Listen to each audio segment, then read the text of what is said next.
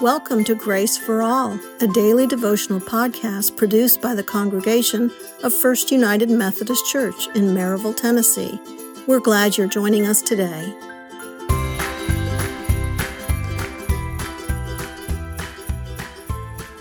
Romans 14, 5-6 says, one person considers some days to be more sacred than others, while another person considers all days to be the same. Each person must have their own convictions.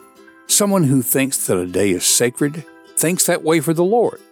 Those who eat for the Lord, because they thank God. And those who don't eat for the Lord, and they thank the Lord too. I grew up in a church tradition that didn't celebrate special days like Easter and Christmas. I was only vaguely aware that there was such a thing as a church year. Every Sunday was a celebration, the only, quote, authorized special day. Many of the families celebrated Christmas, but only as a secular holiday around Santa Claus and Christmas trees. I was more likely to hear about Rudolph the Red-Nosed Reindeer than about Jesus. And song leaders made a point of singing Silent Night and O Come All Ye Faithful at times other than Christmas. In the years that I've been around Methodist churches, I have really come to appreciate the way that deep involvement in the church calendar brings you closer to Jesus, His birth, His life, His teachings, as well as His death and resurrection. I respect those who do not keep such seasons, but I'm glad to know the annual joy of the spiritual anticipation that is Advent. Let's pray. Father, thank you for the rhythms and the forms that bring us closer to you.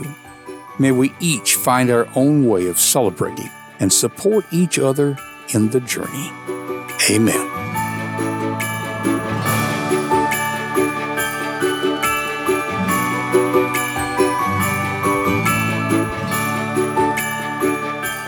Today's devotional was written and read by Don King. You've been listening to the Grace for All podcast, a ministry of First United Methodist Church in the beautiful foothills of the Great Smoky Mountains in Maryville, Tennessee.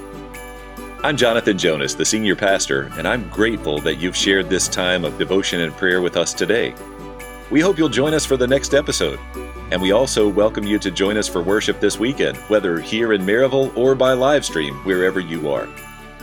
Grace for All is written, edited, and produced by the lay members of First United Methodist Church.